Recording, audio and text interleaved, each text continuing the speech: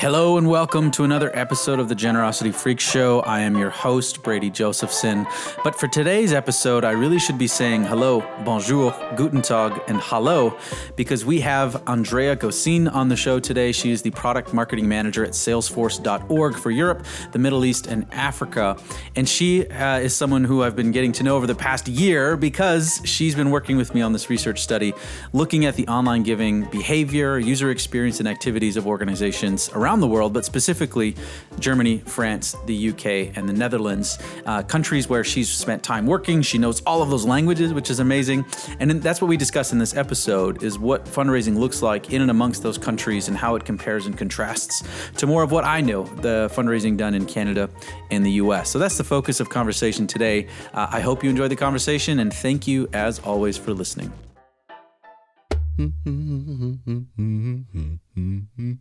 Welcome to the freak show, here we go. It's just another freak show, here we go. I said, welcome to the freak show, here we go. It's just another freak show, here we go. Oh, welcome to the freak show, here we go. It's just another freak show, here we go. Oh, welcome to the freak show, here we go. It's just another freak show, here we go.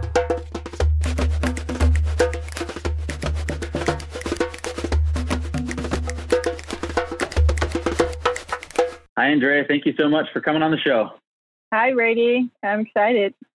All right. So before we dive into kind of like European fundraising and research, you speak like 5 languages, something like that. We're going to do this in English just because I really only speak one. But of all those languages, like which is your favorite? And maybe what was like the easiest one to learn? I got a bias here. I have to say French. But French is your favorite and easiest?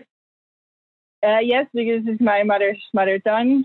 But my husband's probably listening, and his language is Greek. So officially, my favorite is Greek. No way. I make my life complicated.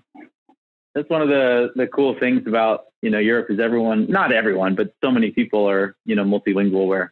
Where we're not so much. So. Anyways, appreciate you joining and speaking in English here.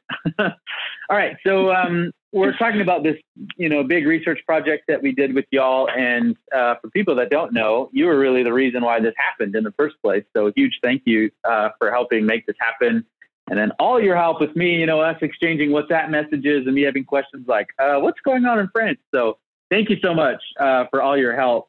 I want to first talk about some of just like the differences in fundraising that you see in Europe or across the countries, just overall and kind of in general, before we talk about anything about the research report. But, when you look at, say, like fundraising in Europe versus fundraising in the United States and North America in particular, like what are some of the things that you just observe that are like very, very different? So my main observation always is around the recurring giving. So I think when I lived in the US, I was really surprised on how the focus wasn't so much on recurring giving, while in Europe for the last 20 plus, probably a little bit longer, it's sort of been the golden goose to get as many recurring givers as possible. I think one other thing I do also see is that the North American market is more mature in digital. And we see that definitely back in the study. Specifically around marketing automation. I think that Europe has some particularities and especially around the forms and the donation landing pages. We saw some very interesting cultural differences. So we can get into that a little deeper maybe later in the call. Yeah, well, you brought up two of the kind of interesting things too, because I kind of have that same view that, the U.S. in particular lags when it comes to recurring.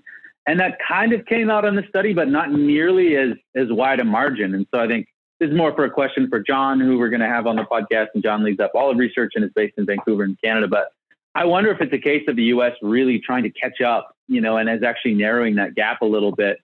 And again, we're only looking at donation pages and what we can see from websites. And at least that gap seems to be a lot narrower. So I thought, that was kind of interesting. And then, on the email and automation unique things, I was actually just Slacking this morning with Ava, who is our research partner in Germany, because we saw a really shocking result where basically only 2 organizations sent an email after 30 days to the online donor, that wasn't asking for money. And we were like, is this true? Because the graph line goes from like high to like nobody. And she's like, yeah, between GDPR being like really, really, really, really cognizant of GDPR and just kind of like part-time people not investing in digital, like she listed a bunch of reasons to say, that's kind of what we saw. But it was shocking to see some of those, drop off when it came to email communications. You were aware of that. That's the thing. You see that. Oh yeah. I'm not surprised at all. It was an interesting result. And we had talked about it internally that in the 90 days we were following about 1,500 plus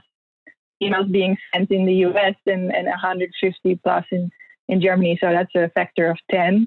I'm not surprised with the reasons Eva gave either. They have GDPR, obviously, but Germany has additional privacy legislation. And I think one of the other things is also a very strong awareness around that within the organization. So some organizations delete all of their data after 6 months already, and then marketing automation becomes a bit more complicated. Right. So there is a big difference there for sure. So when we look at Europe, so we included, Netherlands, Germany, France, and the UK from Europe in particular. But when you look at different countries, are some kind of like more advanced or kind of leading the way than others? Or is there like a hierarchy of who's kind of like the gold standard of fundraising in Europe, or, anything that kind of separates within European countries that you've seen? So I think one thing that I see is that the maturity of the market in terms of digital is driving the innovation. So, and then I mean like in terms of, for example, e-commerce. So usually when a country is very advanced in digital payments, in just using digital, maybe even with government processes, we also see that the charity sector is more mature. We see that particularly in UK and Ireland. Part of that is as well that is the language. So if you have access to the English language suppliers, I think you have the advantage that you have access to a larger market of knowledge. You definitely have more benchmark data than we have in continental Europe. And I think the last thing that we're really seeing is that the countries that are maybe not as mature but are catching up are those that are more receptive to the English wealth of knowledge that's out there. So the Netherlands and Nordics are very digital countries by themselves already, and they use a lot of the benchmarking data if they don't have it for their own regions. Interesting. And this is something that is currently an hypothesis that we're trying to test with data. So this study definitely confirmed again that those markets are more advanced in online fundraising. On the other hand, we did see some interesting things in Germany and France. So everybody has a little bit to improve and a lot to be proud of. So. Yeah, that's interesting. And that's a good point. I mean, every time we've ever done any of these studies, I mean, our bias is always how do organizations improve, and every single time it's like everyone. There's no organization that's like, or country or region that's like nailed and perfect. No way, not at all. What was interesting is when we were trying to figure out, how do these countries rank, and we used like the Charities Aid Foundation Global Giving Index to see kind of like where countries rank. And, like Ireland was number 5, who wasn't in the study, but they were the highest European country. UK was 7, Netherlands was 8, Germany 18, and then France was 66. And that was really surprising to me. And I'd be interested to know, like, what are some of the reasons why France would rank, so low in the World Generosity Index compared to some other countries? Any reasons for that? I'm not quite sure on the background of it. I think part of it is also that maybe a lot of it isn't recorded. I found that especially in Europe, payment dictates a lot of the processes within charities. So France is still a heavily check-based, cash-based country. And another thing that we see also in France is still a lot of direct mail, same as in Germany. So those non-digital payment methods also make recording sometimes more laborious. Yeah, and I mean, I think for a large country like France, it's also around, well, this is the classic American-European divide, that it's a country that's very much around the government in the sense that we expect... Oh. Sorry. Okay. Podcasting from home. It happens.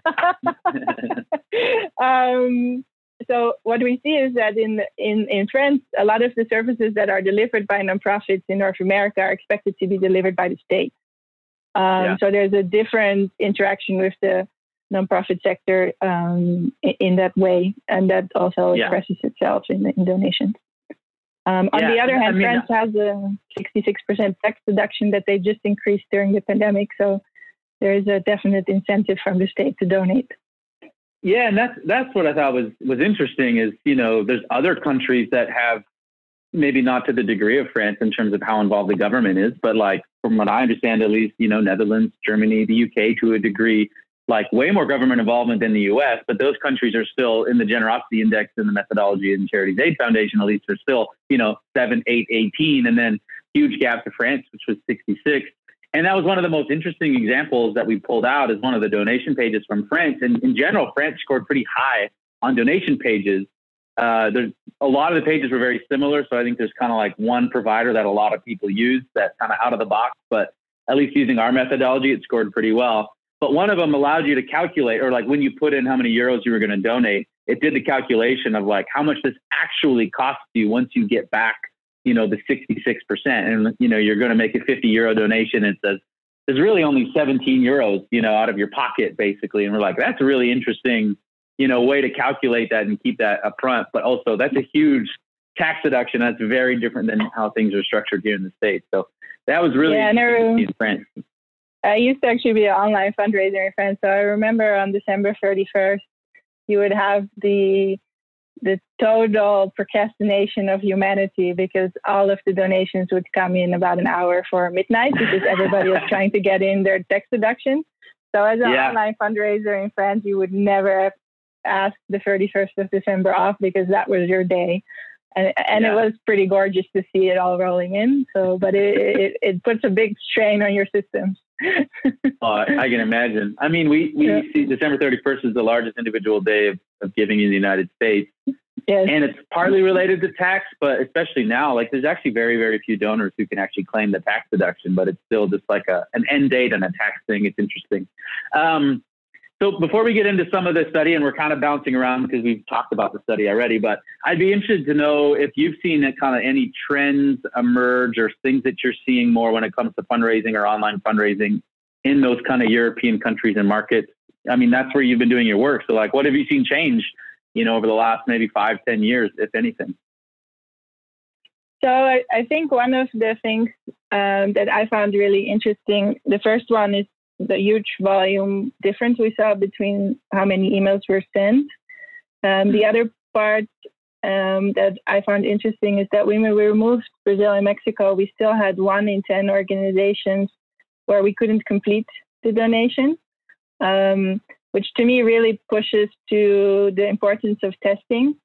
So when you put everything in place, don't assume it will work forever. Just always make sure that those basic processes are tested. And then what for me is particularly striking, because I've lived in most of these countries, is the element of personalization is limited. So for organizations that I've donated to in Germany, in France, and in other countries like Switzerland, I still received emails that say, "Sehr geehrte Herr," and Herr means Mr., and I'm definitely a lady, or any personalization that's in the line of "Dear supporters."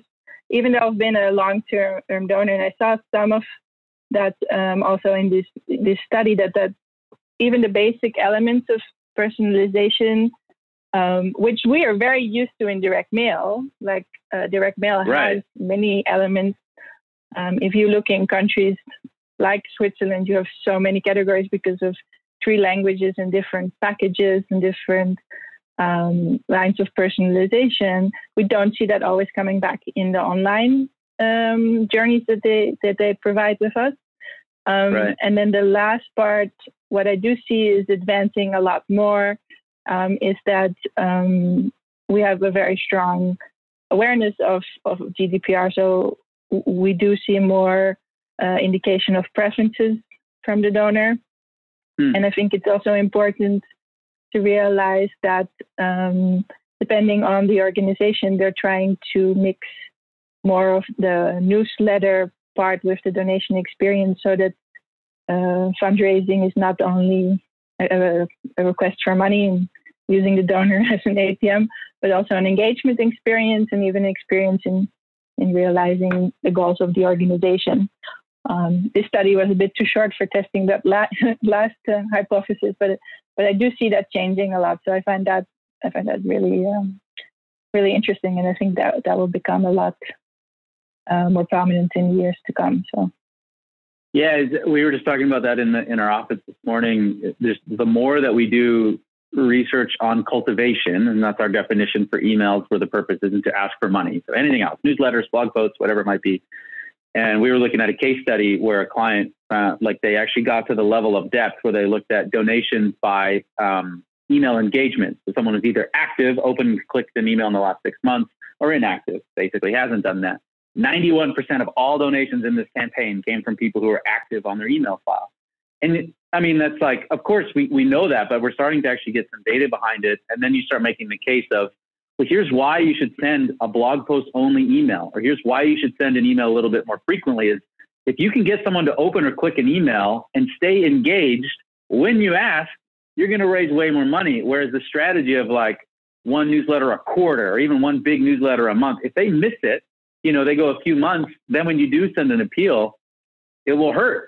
So there's so much room to optimize fundraising with not even asking anymore, to your point. I think that's a trend we're seeing too. And we're starting to get more and more data to see, not only is this like a nice thing philosophically, we shouldn't treat donors like ATMs, but just pure ROI bottom line, you will raise more money if you do a good job engaging donors, like full stop. We're starting to draw those lines more directly, which is really, really cool.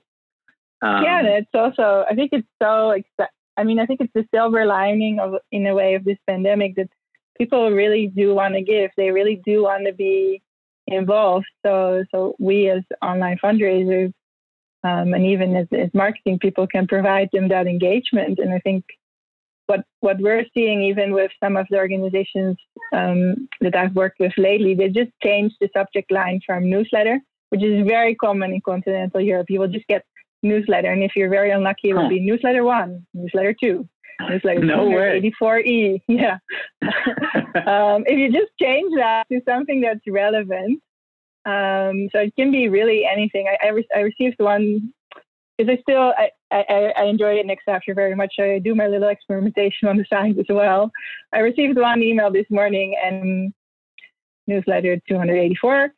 Saying that they found a cure for a specific muscle disease with a lot of prominence. I was like, if you put that in, you could have like tripled your set of newsletter to 84. And it's so simple, but so powerful. So yeah, that's definitely something to work on in terms of thinking of those things. Yeah, and just huge opportunity. Again, when I was chatting with Ava too, just talking about whether it's email volume or how things are structured.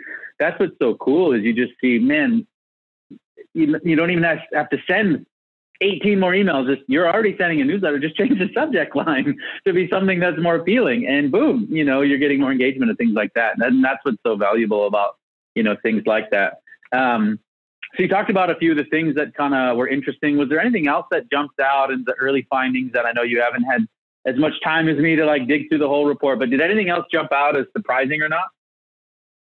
I think also one thing I thought was funny you asked me about was why they put so many things on the form in terms of Mrs. or Mr., phone number, stuff. I think that is something that realized later that a lot of these things are language-based. So for French and German, you have to gender your communications, and that already makes it just slightly more difficult to automate it in a way. Totally. And I just until you asked me that question, I just never realized that factors into it. One of the other things I found very interesting is in France, they're used to a 3-column form that has to do with the main 3 suppliers in the market providing that 3-column form. So there's actually the majority of the nonprofits use that. And it was interesting to me to see that there almost no testing around that. I would be, as an online fundraising, very tempted to just do a little bit different kind of thing. So I think that's also something that I want to highlight with this report. Please test. So yeah. Well, that's one of the things we're doing a webinar in France. Interesting as a non-speaker, but it's one of the things I'm actually going to call out. Is one of the reasons why France scored pretty well in the donation pages was they used 3 columns, so there was no steps. You could fill out all your information on one page, which generally is advisable. And they generally removed like distractions and things. So there's some good things, but it was really narrow, right? Like because you're trying to put 3 columns on one page, when you put in your information, when you're making donation selection, everything's kind of small and a little cramped. And what our research would suggest is keep it simple and streamlined, but move it so it's going linear and kind of break it up, step 1, step 2, step 3. And so like, that's going to be a suggestion is like, can anyone test this, and maybe you can use something like Google Optimize to not even change your form, but just change the elements, or it'd be interesting to know because maybe that doesn't work in France, but we just don't know, so that's what's so cool about the research and the testing. And I know one of the things that stood out is obviously the tools and technology, like a provider in France versus a provider in the Netherlands, just like a provider in the United States or Canada, what they can and can't do dictates a ton of what a nonprofit or an organization can and can't do, right? So again, there's all these like caveats and limitations, and we don't really get into that in our research study. It's not what it's about. We're saying, here's the experience. Here's what we thought was good. Here's what we thought was bad. Now, how do we go figure out, is this good or bad? And what can we do within the constraints of our tools and systems and things like that, right? Yeah, and we're definitely want to look at that actually further. So we're now also looking further at that constituent experience, and can we do surveys around it on how that makes you as a donor, well, not to get too philosophical, but feel like in terms of some of the donations that were made, there wasn't even a thank you message or a follow-up in the 90 days that followed. So it might have been later. But I think those kind of basic processes is definitely something that contributes to factor into donating again or becoming a regular giver. So yeah, I think it's a lot more research to be done, even though this was already a monster study. Yeah, we were just talking off air before how we could do 12 other studies just based off this, data set alone. Well, we could talk about different findings. And like I said, we're going to have John on at another time. We'll probably have you on again later on down the road to see, what's changing and things like that. But before I let you go, we like to do some rapid fire questions. So I'm going to ask you, and here we go. What TV show are you watching right now? I'm watching an Italian TV show right now. It's the one language I don't speak, so I'm trying to catch up on that one. What's the show called for those like Italian cinephiles? It's called Summertime. It's on Netflix. Summertime on Netflix, correct. My wife and I just binge watched Lupin. Oh, that's gorgeous. Oh, yeah. I love Omar Sy. So good. Yeah. Oh, yeah. So good. Yeah. Yeah. So good. So there you go. Italian. I actually saw him once in the French metro. Well, it was one of the best days of my life. What about an app or a website that you use all the time? One of your favorites? So, Too Good To Go. At Salesforce, we've been working from home for a long time, and we'll be working from home still. So I'm not the best chef. I credit those to my Greek husband. So Too Good To Go, you can pick up food from a restaurant or a hotel that they're no longer selling. So it's a good app. Enjoy the user experience. I had someone on who was calling in from Kenya, and one of the questions was like, "What do you DoorDash most frequently?" And he's like, "Yeah, we don't have DoorDash here, but there's some equivalent. They had Uber Eats, You've Got Good to Go, whatever it might be." Favorite podcast, and you can't say this one, of course, but what's the favorite podcast of yours that you like to listen to?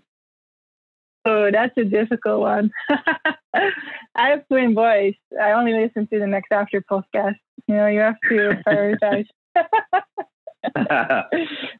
All right, we'll take it. What about favorite person, or not favorite person? That's way too complicated, but a person or an organization that you think people should follow if they want to learn more about, say, fundraising in Europe.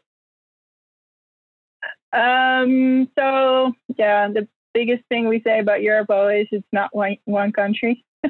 Yeah, of course. I really enjoy, if you just want general news, I like reading up on the EFA, the European Fundraising Association. If you want a person, I enjoy listening to Jan Oekerman. He does it both in English and German, so you also get a little bit on the German market. And I mean, not to go off on a huge tangent, but Jan is actually the initial starting point for this whole thing, because I was on his podcast like 7 years ago or something like that. I actually and then he went to Raise Now, and then I went over to Speak, and you were at Raise Now, and Marco, and you're at Salesforce, and this whole thing I think could probably be drawn all the way back to Jan Oekerman. So good shout out to Jan there. Well, thank you. Andrea, I know it's late there for you, and you've got your kids. So thank you so much for taking time, and thank you again so much for all the work that you've done to help make this research possible. I can't thank you enough. If people want to learn more about you and the specific work that you and Salesforce are up to, where can they find out more about y'all? So it's very easy. Salesforce.org has a website called salesforce.org. I'm a very brilliant, heavy Twitter addict, so you can follow me on Twitter at Andrea in NGO land. Used to be an Alice in Wonderland fan. So.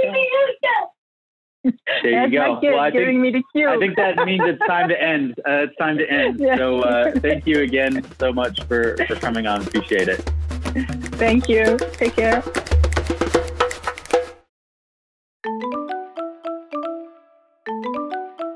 Hi again, this is Brady, and I just wanted to say thank you so much for listening to the podcast. I hope you enjoyed that episode. If you'd like to listen to all future episodes, or maybe go back and listen to some of our past episodes, you can do so by going to generosityfreakshow.com, or you can search The Generosity Freak Show on Apple Podcasts, Spotify, Stitcher, SoundCloud, pretty much wherever you listen to your pods. And if you have any questions or a suggested guest, or maybe you yourself would like to come on the show, we'd love to hear from you.